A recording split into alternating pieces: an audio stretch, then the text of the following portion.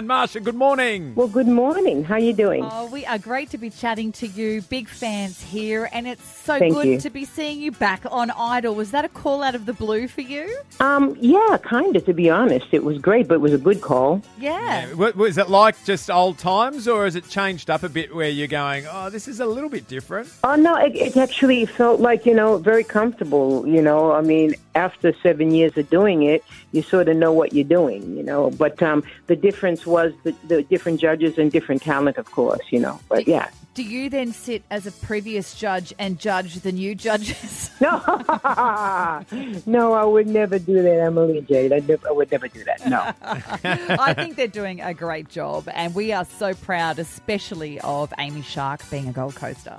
She's the bomb. Yeah. And then, of course, Ricky Lee as well. Yeah, can't we leave take Ricky Lee, out yeah, as well. Oh, yeah, and yeah, every Queenslander that ever lived, of course, yeah.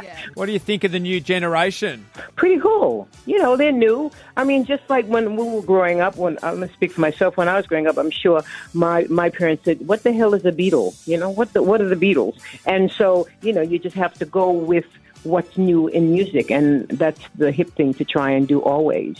I love hearing you say that because I do get frustrated when I think of people judging the new generation. Oh, they're on TikTok and they're doing this. And I'm like, I bet you in your generations, your parents were judging you for wearing flares and growing your hair long. Like, that's it. And given a chance, they would have done the same thing, Yeah. Are you excited about the talent that we come up with? At this point in time, but there's going to be a lot of things that crash and burn. But you'll see the ones who have got stamina, the ones who listen to what they're being told, and that's the difference. You have to, in any career, you have to listen to people that know better than you, and you have to learn to listen.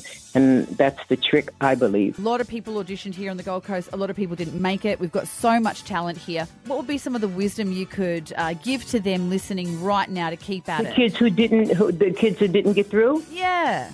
If at first you don't succeed, try again. There you go. Yeah, did you have to do that, Marsha, when you were coming through? Yeah, sure. And I mean, and you don't know how well you're going to do something until you try it, right? And so, look, you've got to have a strength in you that you believe this is what you want to do, and if you don't know how to do it well enough, find somebody who can teach you. Yeah, wow. Find somebody who can teach you. Well, then for us oldies, how do you keep the longevity going, Marsha? How do you keep going? Well, I really dig it. I still really dig it. So I think as long as I really enjoy performing, I will continue to perform.